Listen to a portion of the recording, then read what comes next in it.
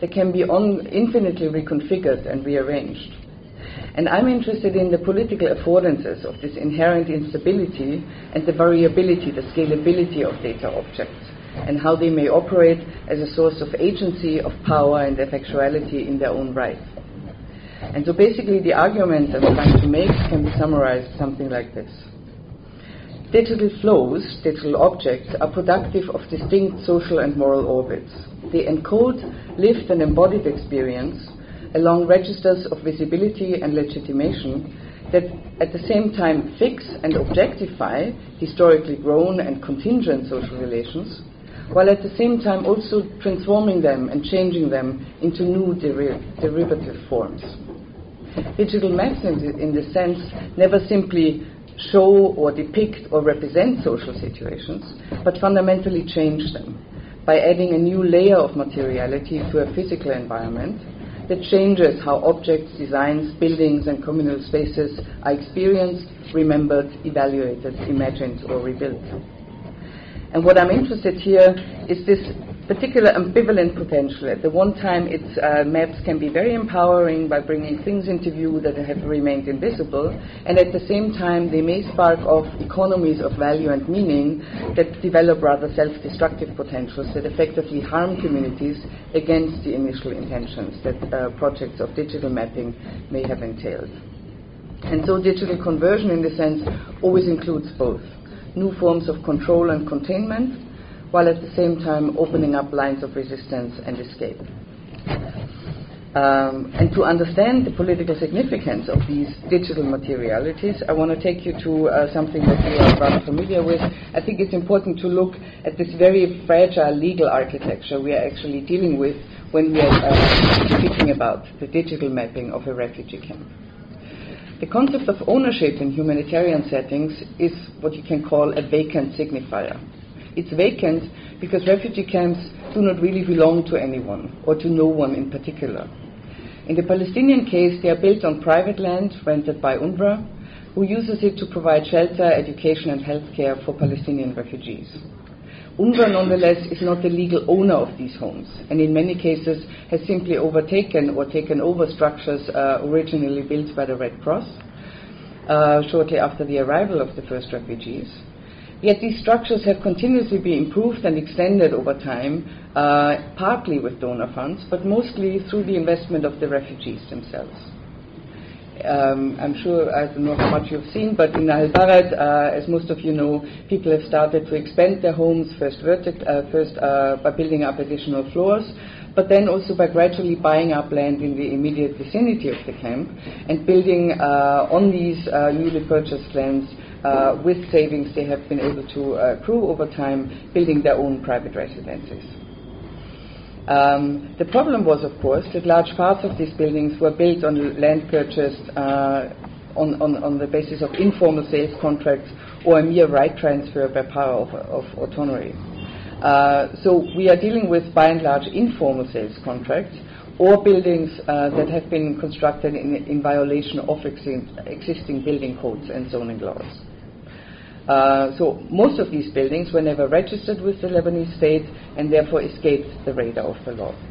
No one paid taxes, that was one of the advantages, but also no one received government services, because there was an unspoken agreement between the refugees, UNRWA, and the Lebanese state that the state remains out of the internal affairs of the camp settings, while at the same time the state outsourced all social responsibility in exchange to UNRWA or the refugees themselves. The war of Nahal Bared, of course, has called these informal arrangements into question. The Lebanese government has made its approval of the camp reconstruction dependent on the claim to exercise full sovereignty and full sovereign authority over the camp. And yet it was only willing to enforce this sovereignty partially in terms of exercising full control in matters of law enforcement and policing, while leaving the social responsibility and the reconstruction of actual refugee homes to UNRWA itself. Yet inside UNRWA's own mandate area in the historical core of the center, UNRWA had committed itself to effectively rebuild these homes and started to collect donor money, yet, as I said before, it was only able to secure only half of the funds. and which basically left it in a position where it was fully committed to rebuild these homes.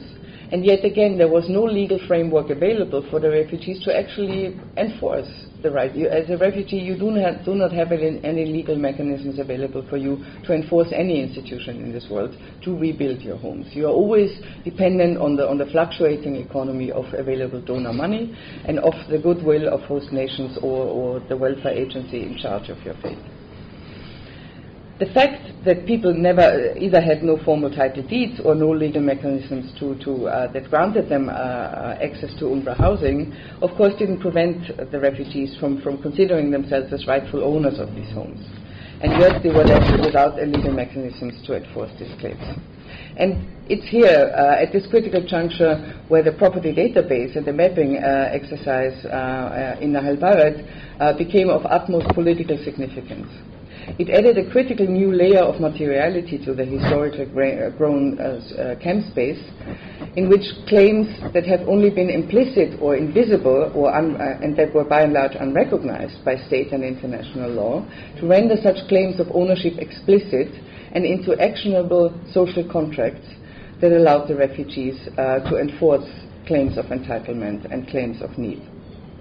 The digital maps and property records in this sense, I argue, function similar to the financial derivatives in the regularized stock markets. They provided a set of tactical instruments to mediate risky and volatile behaviors in highly unpredictable and chaotic circumstances. Derivatives, just to explain it a bit more, in a most general sense, refer to forms that are derived from a source other than the object in question. In the world of finance, they are used to dismantle commodities such as oil, natural resources, into individual attributes that can be traded without trading the commodity as such. So, for example, instead of trading actual oil or minerals or any other resource, what is traded is the availability or the price of these commodities in the future. And by this future orientation, traders are able to contain risks and to overcome possible shortages that may come at some point in the future that they can't fully conceive. Okay. The important point about derivatives is that they transform and redefine values independent of this underlying object. And as such, they constitute a peculiar form of abstraction in which the relationship between the possible and the given is opened up to infinite lines of negotiation and change. Value and meaning are no longer bound to a confined set of alternatives validated by any material substance. They are rather defined by the speculative potential that things embody within a given circuit of exchange. Okay, so I have to cut it short here. And so basically what I'm saying is that the digital maps of refugee property served a very similar function. They afforded the refugees with the possibility to convert long-standing legal and political deficits into social and moral obligations and to enforce rights and entitlements in times of radical uncertainty and need. And yet, of course, the derivatives in Nahal Bared were not based on commodities or natural resources. They were derived from the social capital accrued over decades of shared social struggles, while at the same time investing the social capital that the refugees have built up over time with a new calculative logic at the moment that these maps became the key currency for the refugees to enforce their right of entitlement to a home or to reclaim the land they effectively own. And so it's in this sense that the digital derivatives, the digital maps, pulled their potentially empowering factor into opposing directions, which soon brought the strategic imperatives of survival, using the maps to kind of reclaim what you had lost, in conflict with the ethical commitments to preserve and protect what the refugees had lost. And just to give you really quick, 2 minutes, okay, an example. Okay. What I mean by that is the moment people were giving away their information and were sitting with the planners and the activists to kind of document the property they were owned, this invitation to kind of, based on your own personal memory, to reclaim the space you previously owned, the fact that everything had gone and no physical proof was available, of course invited a whole range of new speculations and of radical exaggerations, as people in the moment when they had lost everything started to exaggerate what they had formerly owned. So you said more than 2 years to verify the data that the information that people provided, to kind of and entered into very complex negotiations between individual property owners and their neighbors to halfway verify what was owned by whom and to what extent, in order to provide a reliable basis for the camp to be rebuilt. But because very much of this knowledge production was based on lines of cheating, lines of exaggeration and mere speculation, it also opened up new spheres of power where those in a position to finally sign off the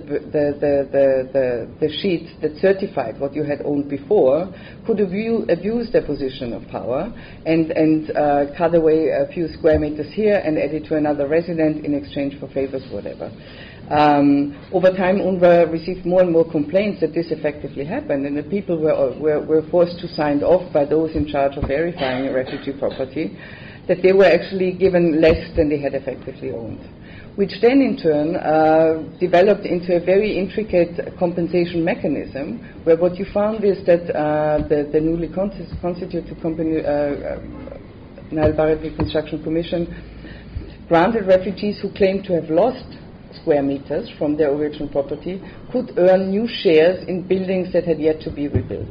So in a way, this information economy of mapping Nahal Barrett created its own kind of mini stock market in individual shares of refugee property that could be traded amongst the refugees themselves. So if you had lost 50 square meters, you could earn them back in a building that will be finished, let's say, next month. But of course, what the refugee state is, no one has an interest in owning, 50 square meters of someone else's apartment.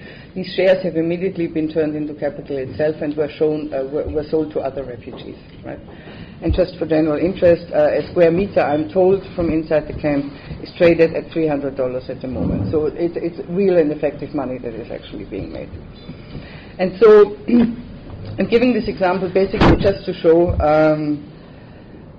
that the moment, as well-meaning and as well-intended this collaborative effort of retrieving the social memory of the camp was, I think it fell short in recognizing that recollecting the legacy of decades of struggle, the social memory of local settings, is never simply a question of retrieving what has been lost from the past. It at the same time always inscribes the social memory and the social contracts and commitments bind to it into a new information economy that takes on a life and meaning in and of itself. And maybe I explained the implications that I see for this, how we think change, how we think struggle, and how we think knowledge as a means of resistance for the Q&A session. Thank you very much. Thank you.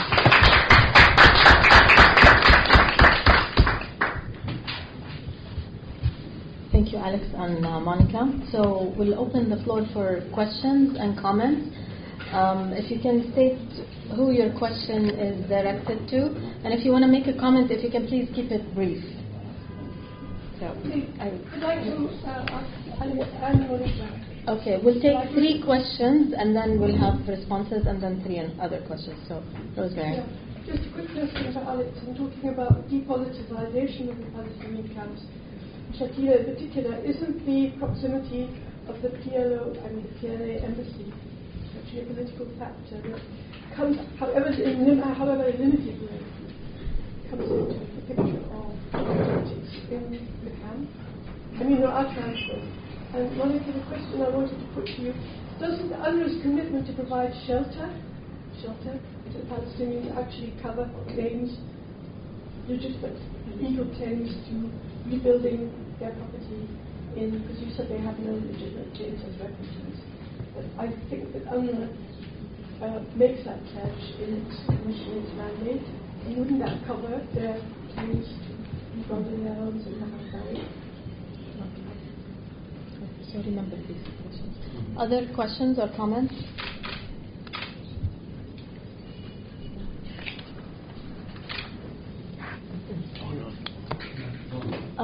Yes, please, go ahead. My first comment or question to Alex, where do you find the rule of actors here?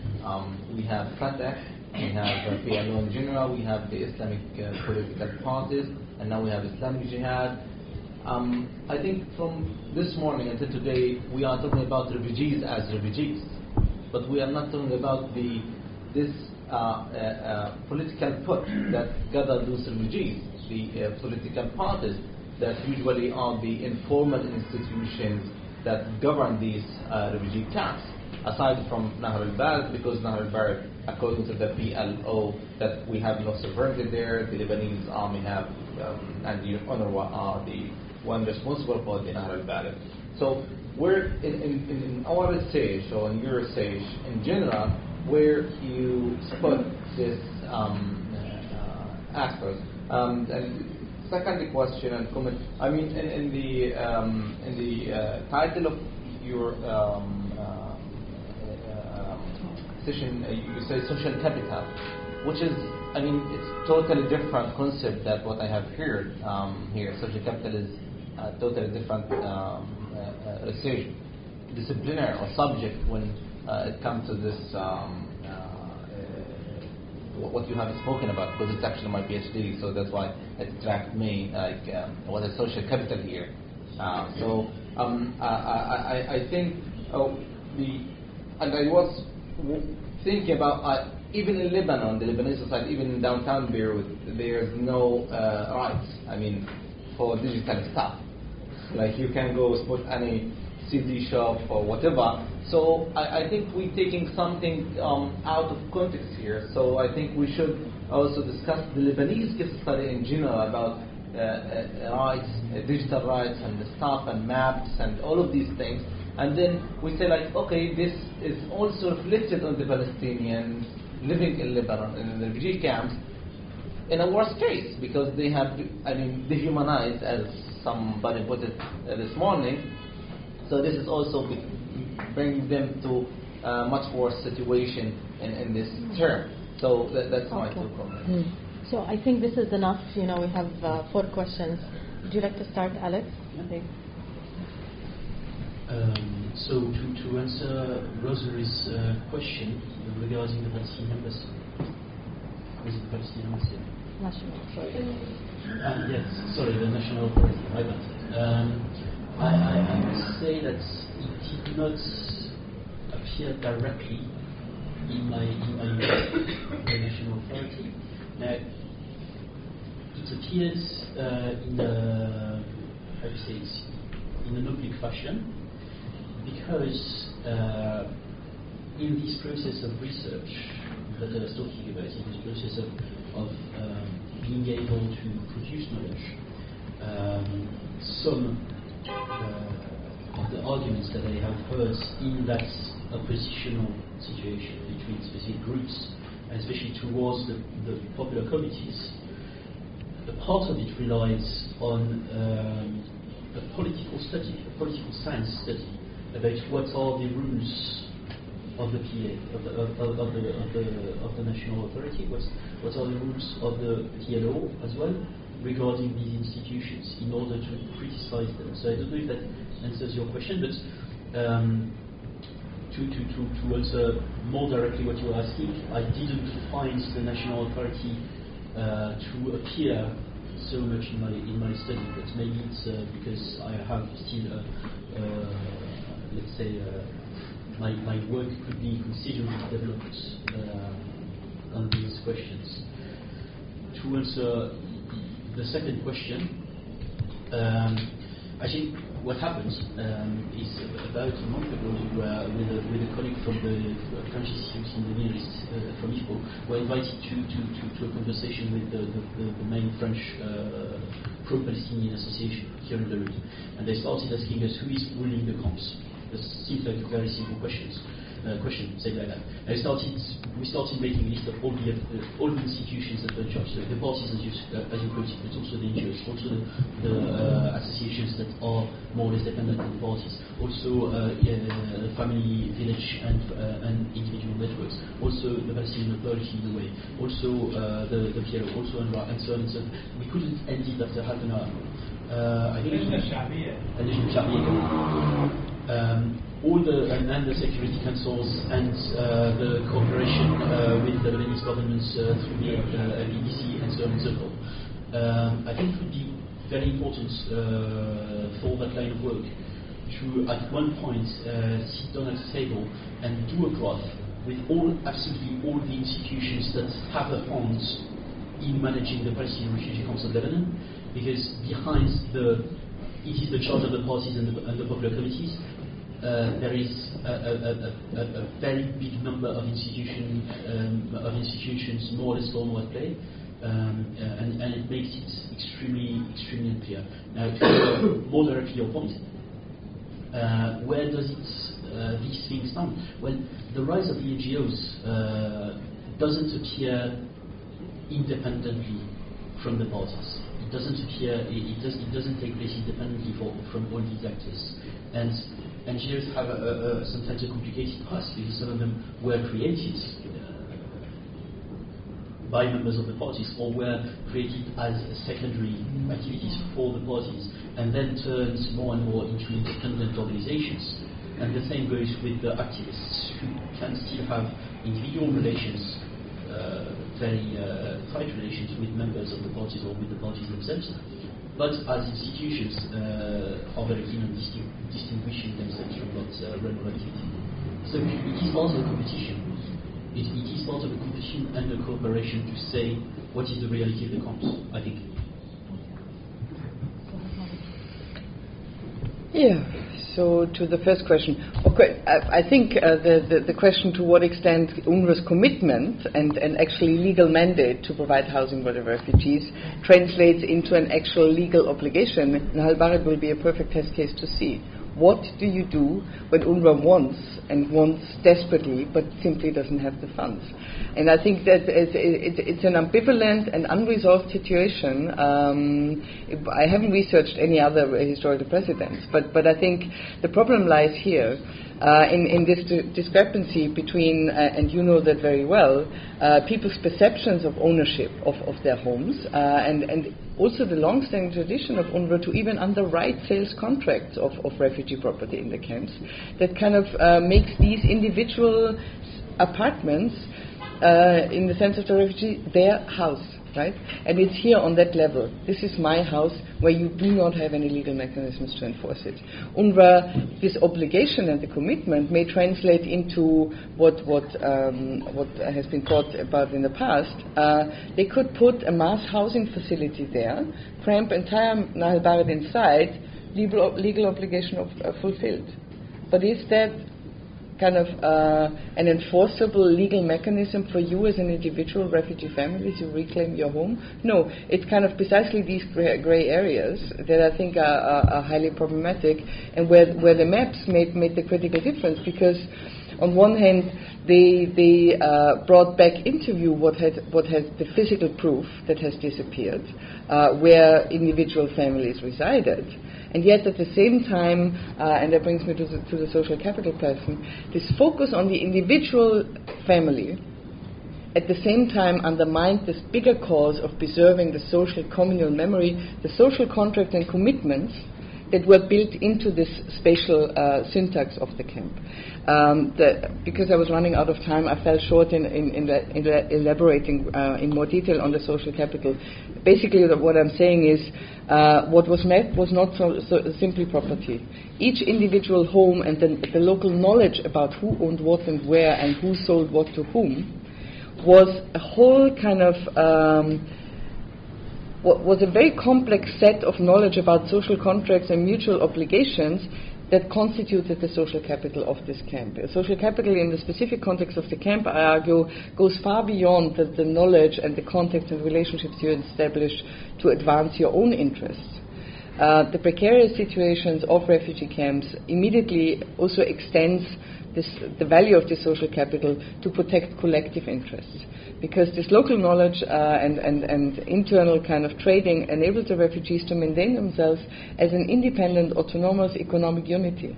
And the moment this knowledge was digitized and became took on a new form, a new kind of material existence, circulating across institutional registers that had nothing to do with the refugees, or at least shared not the same logic and social commitment.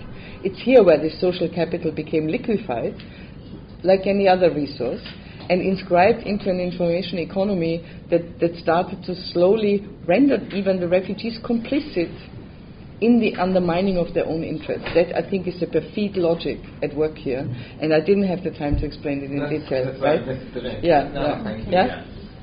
That makes sense. Okay, we'll take a couple more questions or comments. Okay, first.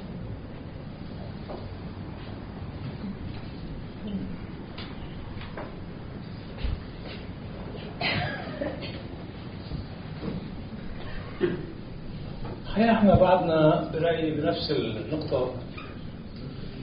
سمعت كلام جميل بس بغالبيته يعني تم تداوله. الأمر بالغ الأهمية أنه ليس هناك من عمل دون أجندة سياسية. نسميها مصلحة، نسميها مؤامرة، نسميها رغبة، نسميها مخطط، احنا أحرار. هذه المصلحة أو هذه الأجندة هي التي تملك المال. الجديد باعتبار اليوم كثير من الزملاء لفتوا نظرنا ونبهونا أنه في شيء جديد صار بالعالم. اسمحوا لنا نقول لهم كمان شو بنعرف الجديد. التحكم لم يعد بتفاصيل، صار بجدول الأعمال بالأساس. واللي عم بصير كما يعرف كل المتابعين هو لننقل الهم الفلسطيني من هم سياسي موجه تجاه إسرائيل، وأن القضية مع إسرائيل، وأن مشكلة الفلسطيني بالأساس مشكلة سياسية ومع إسرائيل، نقلها لتصبح قضية اجتماعية. القضية الاجتماعية هامة واللبنانيين مقصرين، لكن لسنا حمقى إلى درجة أن نحل لبنان محل إسرائيل. في دراسات واللي متابعين وأنا متأكد أنهم بيعرفوا، ثمة من يفتخر أننا نجحنا بنقل العقل الفلسطيني في لبنان من عقل سياسي إلى عقل اجتماعي. هذا أول. الأمر الآخر، إذا كان الأمر أمر أبحاث علمية صافية لوجه الله تعالى، أنا ما سمعت بمئات آلاف الدولارات وبملايين الدولارات حدا من هذه الجهات تبرع إلى أي مؤسسة بحثية محترمة. ما بدي أدخل بأرقام وتفاصيل، بس أنا بحدود معلوماتي ما حد قال لمؤسسة الدراسات الفلسطينية تعالي ندعمك لكي تقومي ببحث بشكل أو بآخر. الملاحظة الأخيرة والنهائية، أخطر نتيجة لما يجري هو أننا لم نعد نجد باحث فلسطيني يمكن أن يشتغل خارج الNGOs أو خارج سميها ما شئت، خارج المشروع الأجنبي. إذا تنكلفوا ببحث ليشتغل بقضية سياسية فلسطينية أو خلافه، هو لم يعد يقبل. وهذا اللي بيفسر أنه لم يعد هناك باحث فلسطيني. والزملاء اللي موجودين في لبنان يعرفوا جيدا أنه باستثناء الجيل اللي عم ينقرض ليس هناك باحثين جدد. طيب هدول وين عم يروحوا؟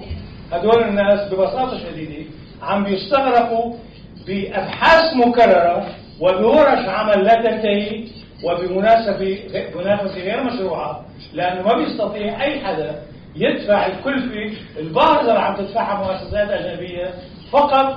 وأحيانا خلينا أول حتى أكون دقيق، فقط لتضييع وقت الناس بأبحاث وصرف الاهتمام من الحديث السياسي إلى الحديث الاجتماعي.